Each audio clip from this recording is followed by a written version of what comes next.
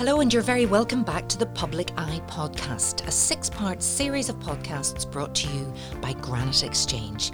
I'm your host, Sarah Travers, and throughout the series, I'll be speaking with local entrepreneurs and business owners to learn more about how these companies have come to be.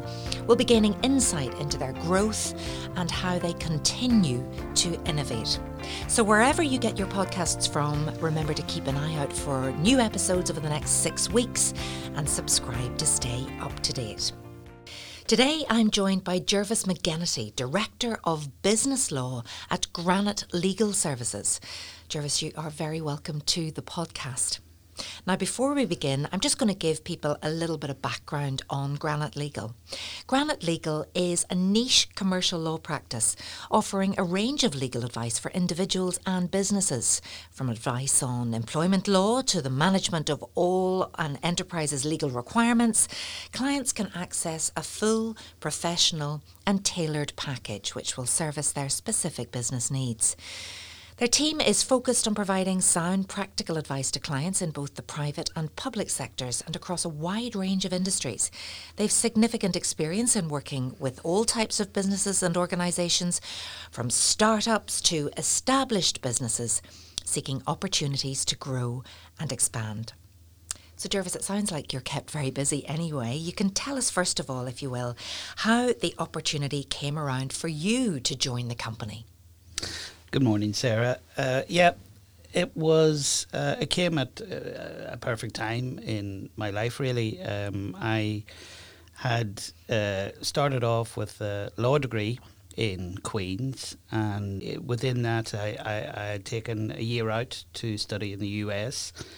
And when I finished my law degree, I wasn't sure if I was going to go into practice. It can be very difficult in Northern Ireland. The number of places to allow students to qualify as a solicitor or barrister are fairly limited, and I tried the entrance examination twice, didn't get it, and decided then I'd move to England. So I spent the formative years of my legal career in England, and in private practice. I qualified as a solicitor over there, acting initially for a trade union practice. I effectively switched sides, for want of a better term, from acting for claimants to acting for the employers. And at that point, my practice areas developed in that whilst initially I was a pure employment lawyer, I took on lots more commercial and corporate work. So I trundled along in that sort of role until 2009. And then the opportunity arose to return to Northern Ireland. I was approached by Norbrook Laboratories, and I became their company solicitor. I was there from 2009 until 2017. And combination of both personal and professional reasons led me to leave Norbrook and to undertake consultancy work.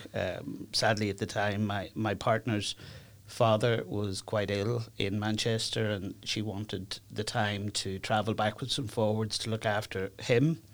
And that meant I became self-employed, so I could both work and manage the kids whilst Janice was undertaking something that was very, very important to her. Sadly, Janice's dad passed away in December, 2nd of December 2018. At that stage, we decided that we were going to revert to our more traditional roles.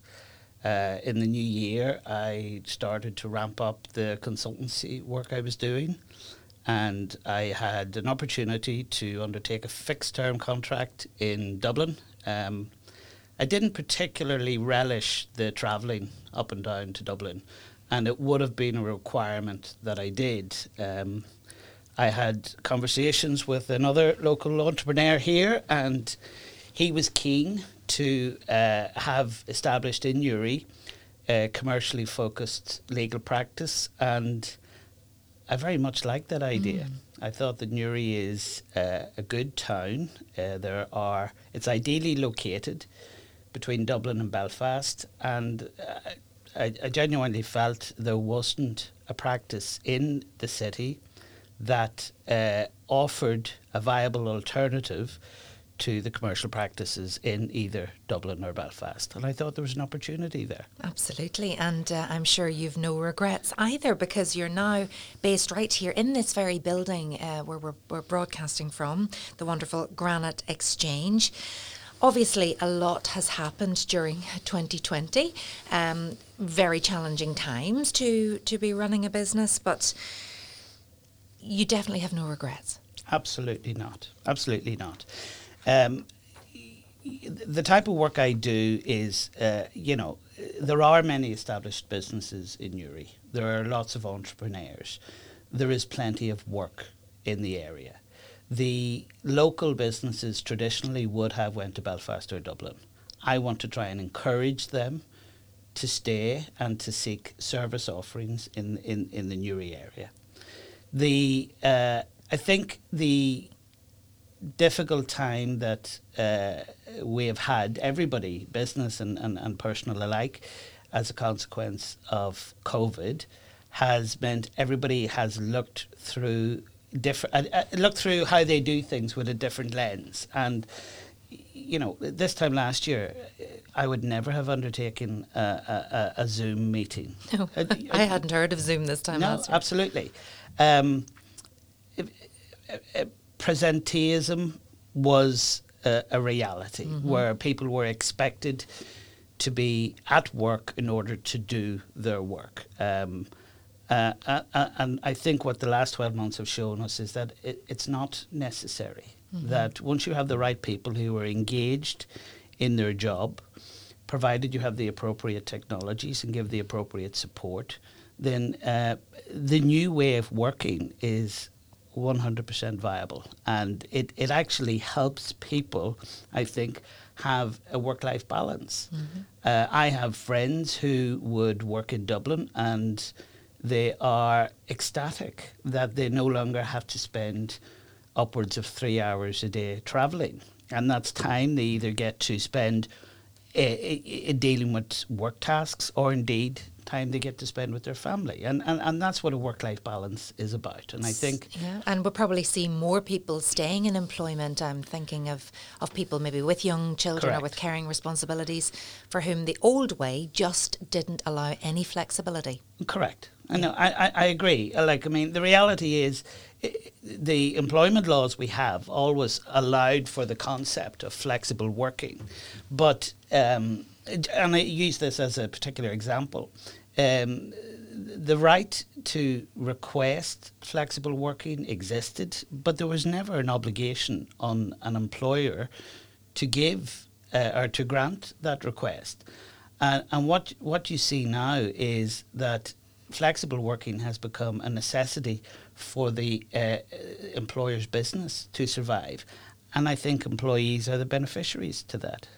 Now, in terms of Granite Exchange as well, because you do have, a suite of offices here available.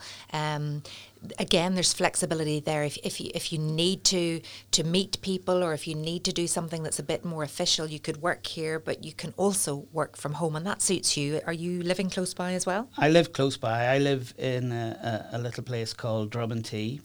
It's about 7 miles outside Newry. Personally, I like to get into the office. I like to have that, I suppose, separation of work time and home time. I have a home office. I have worked in that home office for a couple of years. I base myself from it. But that's just a personal preference for me. One of the reasons that we chose Granite Exchange as a base for the new practice is because of the transient population. So, as you said, the guys here, they rent out office space to various businesses. So people can come for a day, for a week, for 2 weeks. I have met so many different people just by having a coffee, having a chat when they come in, And from that, I have built up a couple of business connections. So not only is there an office building here that is technically as advanced as anywhere I've worked, it's brand spanking new. The quality of the premises are fantastic. And to me, I suppose I'm a bit of a traditionalist in a sense. I think that creates a good first impression to clients when you're meeting clients. But because of the sort of nature of the building, I'm actually getting to meet people that can potentially become clients and that you can build up a business relationship with. It is very hard in the current climate to network, so you're getting the networking opportunity. Absolutely, I am. So moving on to the type of work that you do, Gervase, what sort of cases are you dealing with at the minute on a daily basis? A very broad range, Sarah. As I said before, I started off life as a pure employment lawyer, and I did that for probably 5-6 years.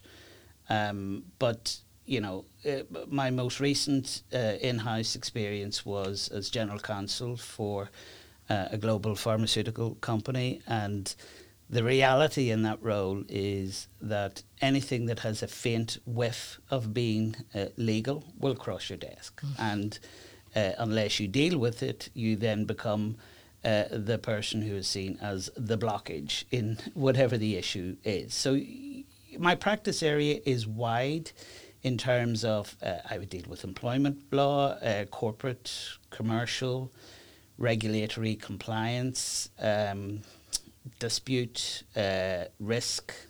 Risk would be a very big one in terms of an in-house function where you analyse what risks exist to the business, and that's part of the sort of a proactive approach to providing internal legal services within a business. So although I'm in private practice, I am doing broadly the same work, albeit for a variety of different clients. So whereas Norbrook would have been my sole client, I have many different clients, each of whom needs a particular aspect of the work that I do. So you can have clients coming to you with an emergency or a crisis or a legal matter, or you would have clients that maybe have you on a retainer so that you're looking out and looking ahead. Is that something then that you would recommend? Absolutely. So we took a view that traditional legal services tend to be reactive. So the client doesn't tend to go to the lawyer until the problem has arisen. And sadly, very often that is too late. So can that be more costly in the long run? It can, absolutely it can. One of our service offerings is effectively an outsourced in-house counsel. So we want to try and encourage businesses, business owners and indeed our clients to think proactively. So to undertake a sort of like a legal review and audit of their business to understand where problems might arise, understand where there are gaps and understand what they need to plug that gap. On a very simple basis, and again from experience, I've acted for quite a few entrepreneurial individuals. Their desire is to create a business and to which will make a profit. So they're focused on that end game, and they're very good at building the business. They have a strong idea. They have a strong work ethic. They build the business to the extent where it is turning a profit. But very often the ancillary issues as they see them, the fluffiness, the things like the contracts of employment, the policies and the procedures, etc., things that they don't view as integral to the business fall by the wayside. Is it that they see that as fluffy, or is it just because, in the early stages you're building your business and the money isn't really coming in at that stage and it's about cutting costs? I don't think it's necessarily about cutting costs. It's about focus. And the reality is, any individual, no matter how good they are or how bright they are, they cannot spread themselves across every area that a business needs to deal with. Initially, that's what happens because it's one person or two people, an idea, a vision, a strategy. They start to get a bit of money in, they reinvest it back into the business. But business owners need to take a very early, proactive approach to assessing the risk. So what would you say are the three most important things for a business to have in place when they're starting out? Well, a plan, most definitely. Well, a plan in no particular order. Certainly the finance. They need to have enough financial clout to give themselves sufficient breathing space for the business to become established. Linked to that is a plan. And that's where it's trying to persuade businesses to take a structured approach. They understand where they want to get to, but unless you have a plan of how you're going to get there, you could end up all over the place, in very simple terms. And then, rather selfishly, I'm going to suggest that the next important thing is to take appropriate counsel at an early stage. Because even though you have a plan, even though you have the money to support you to try and make that plan a reality, unless you seek appropriate professional advice at an early stage, then mistakes can be made which can prove very costly to the business in the long run. Give me an example of the kind of mistakes that you see. Going back to contracts of employment as an example, I've seen instances where significant faith was put into a key individual in a business. They weren't an owner in the business, they weren't a shareholder, but they were effectively a key man in that business. The contract was not appropriately drafted, and there wasn't sufficient protection on things like intellectual property, and this is a business where intellectual property would be very relevant. And unfortunately there was a falling out between the key individual and the business owner, and let's just say there were difficulties with where the intellectual property went at that point. And that had a detrimental impact on the business in terms of its ability to market its product at the time that it needed to. So contract law is key here, and really protecting yourself. It's key for any business to protect itself.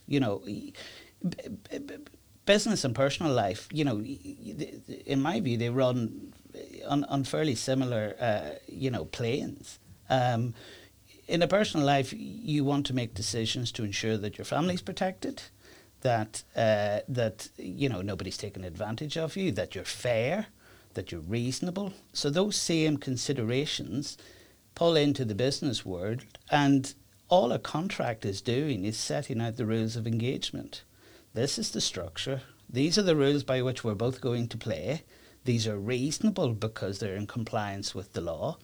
And where things go wrong, we can both go back and look at the rules. So you kind of have your foot in both camps. You're starting out a new business yourself, and you're looking for people to come to you. But why would someone choose you rather than a non-specialist firm they've used for perhaps years? Because in Northern Ireland, we tend to stick to what we know. Yes, and that is the reality. So I suppose there are two different elements to this. The first is I want the local sort of Greater Newry area businesses to recognise that there is a city standard practice that can provide the services that business needs, that is local here in the city. That we have an office here. I think that we are the first practice of this kind in the city of Newry. As a firm, we don't offer any criminal services. We don't do conveyancing. we don't do matrimonial, we don't do personal injury. Everything that we offer is in somehow linked to what a business will experience at some point in its life. So that's one thing. We want to try. Newry's a city in its own right. It's growing up now. We have the ability and we have the people, and in the concept of shop local, we want to try and encourage the successful Newry businesses to shop local. The second thing, so that's one element. The second element is, and it's a point you made, and it's quite right. Very often people don't like change. So having to persuade or encourage people to leave something that they are familiar with to engage with something that's new can be difficult. And this is linked to the point I made about the service offerings we don't provide. We're not asking people to come to us to be their one-stop shop for everything. And particularly in a city like Newry, people have developed long-standing relations with a solicitor who has more than likely been a family solicitor for many years. My own personal experience and in terms of my own ability or lack of ability is I recognise I can't do everything. And on a very simple level, I can't see how any other solicitor can suggest to a client that they can do everything. Because you simply cannot be in the magistrate's court on a Tuesday morning, having prepped for whatever you had to prep for that, and then switch to perhaps draft 70-page articles of association that need to be bespoke for a particular client. It's very difficult to chop and change between many different areas of law. Yeah, so you know what you know and you do it well. Yes. I suppose also people like to know the person that they're doing business with, and that's very true in Northern Ireland. So, if people were thinking of finding out a little more about who Gervase the man is, you're also a father and a partner, and I wonder, are you as good at winning cases in the house as you are in the office? Absolutely not. Absolutely not. No. Look, I've got my partner Janice. I met in Manchester when I was living over there. I went to England with the intention of staying for 3 years. 1 year university, 2 years training contract, and I ended staying about 11 and a half years, come home with partner and 1-year-old child. So, and how does Janice find living here? She loves it. She absolutely loves it. So Janice was born in the city of Manchester, but we live, I think as I said, in Drummondtee, which is a little rural community about 7 miles from where we are now. We live out in the countryside. Our closest neighbours are fields of cows. Beautiful. Yeah. But very different to metropolitan suburbia. It is. Yeah. Tell us about your daughters then. So you talked about having one child, but you now have two. Two, yeah. So Niamh is 12. She's just started secondary school this year. Great experience for her, albeit a different experience than what it should have been with the new normal, as they say. And then my younger daughter, Kiva, she turned 10 on the 9th of November.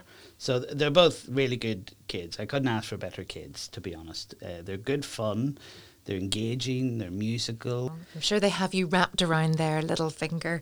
Are they looking likely to follow in the same career path then? No. Sadly, no, or fortunately, no, whichever way you want to look at it. Niamh wants to be a vet. That's her primary, I suppose, professional goal. She is quite a talented dancer, ballet dancer. She has danced with English Youth Ballet, and she attends monthly courses with the Ballet Boost. Their professional teachers come over from London once a month, and she dances up at the Mac with it. So I think her mother, Janice, would love that to perhaps morph into a career. Mm-hmm. I'm not so sure. I'm rather more attracted to the proposition of her being a vet, particularly given the rural environment we live in. And Kiva wants to be a teacher during the school year, but also wants to run a little bistro cafe type thing. Perfect. So an entrepreneur. Yes, an entrepreneur. Who also will look after other people's children. She sounds perfect, and I believe she's a great cook. She loves food, and I'm a self-confessed foodie. Listeners can't see, but if this was a television programme, it would be blatantly obvious that I love food. Nonsense.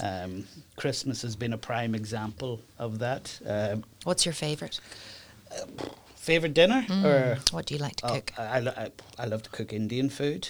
I had lots of Indian friends in England, and they taught me how to cook all the various curries from scratch, and I really enjoy that.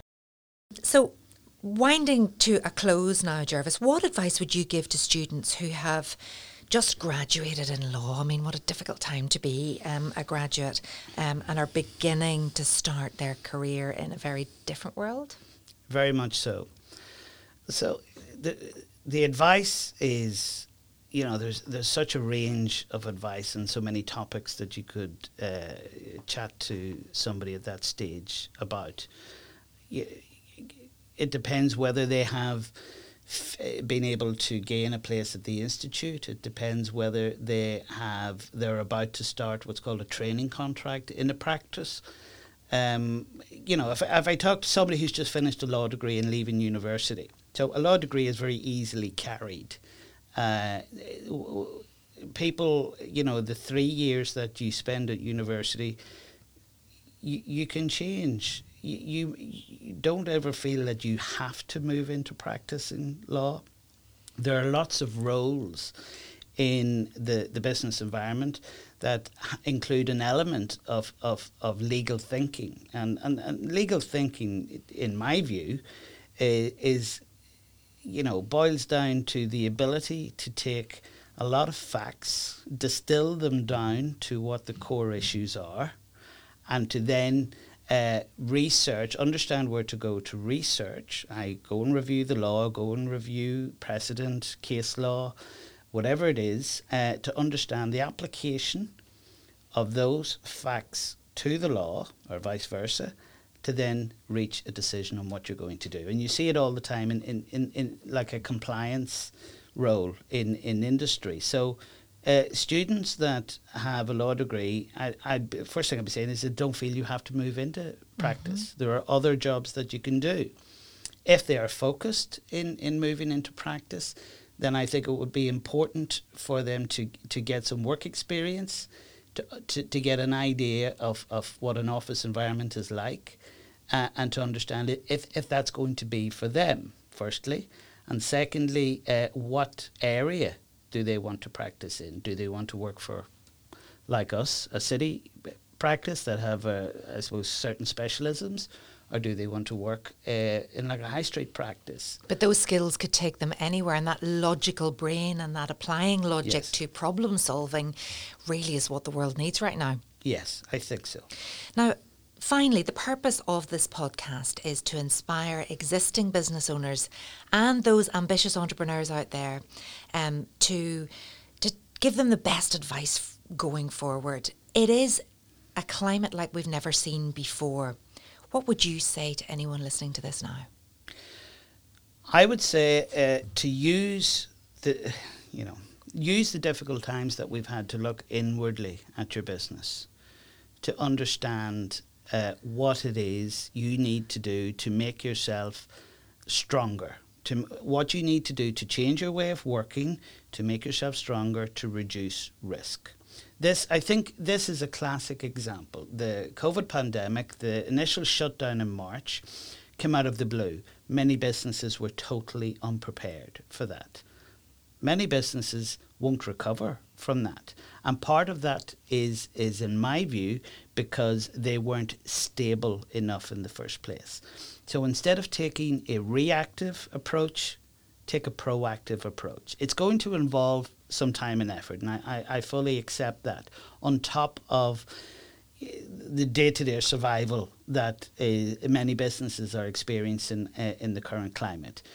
But I think this is a time that it's make or break. If you need to put a little bit of extra effort in now to undertake an audit of your entire business, to understand where the pinch points are, to understand where there are gaps, and take the immediate steps now to plug those gaps, I think it could mean, it could be the difference between survival and failure. Absolutely. And I think keeping that mindset throughout the remainder of your business life, to constantly review, to ensure you remain compliant, to ensure that you keep up to date with developments, because as we all know, things change regularly. You want to not feel you're in a position of comfort. You want to make yourself ready to deal with any changes or things that you do not have control over that come your way. Yes, who knows what's ahead for the rest of 2021, but I suppose if there is a positive, people have come through, they have pivoted, they have shown that they're resilient, and they have shown that when an economic shock like what we have seen hits, it is all about being able to adapt and move forward. Gervase, it's been a pleasure talking to you today. Thank you for joining me here on the Public Eye podcast. Good luck with your business. And remember, for those of you listening today, wherever you get your podcasts from, keep an eye out for all our new episodes over the next 6 weeks and subscribe to stay up to date. This podcast was recorded in Granite Podcast Studio. Interested in starting up your own podcast but don't know how? Granite Podcast Studio can help. Record your podcast in our state-of-the-art studio, which is based in the heart of Newry City. Our studio has cutting-edge and user-friendly technology and can seat up to 4 people. We also provide an editing service for our team, using your guidance and editing notes to provide you with a flawless finished product, leaving your listeners wanting more. For more information on how you can get started, visit www.granitepodcaststudio.com.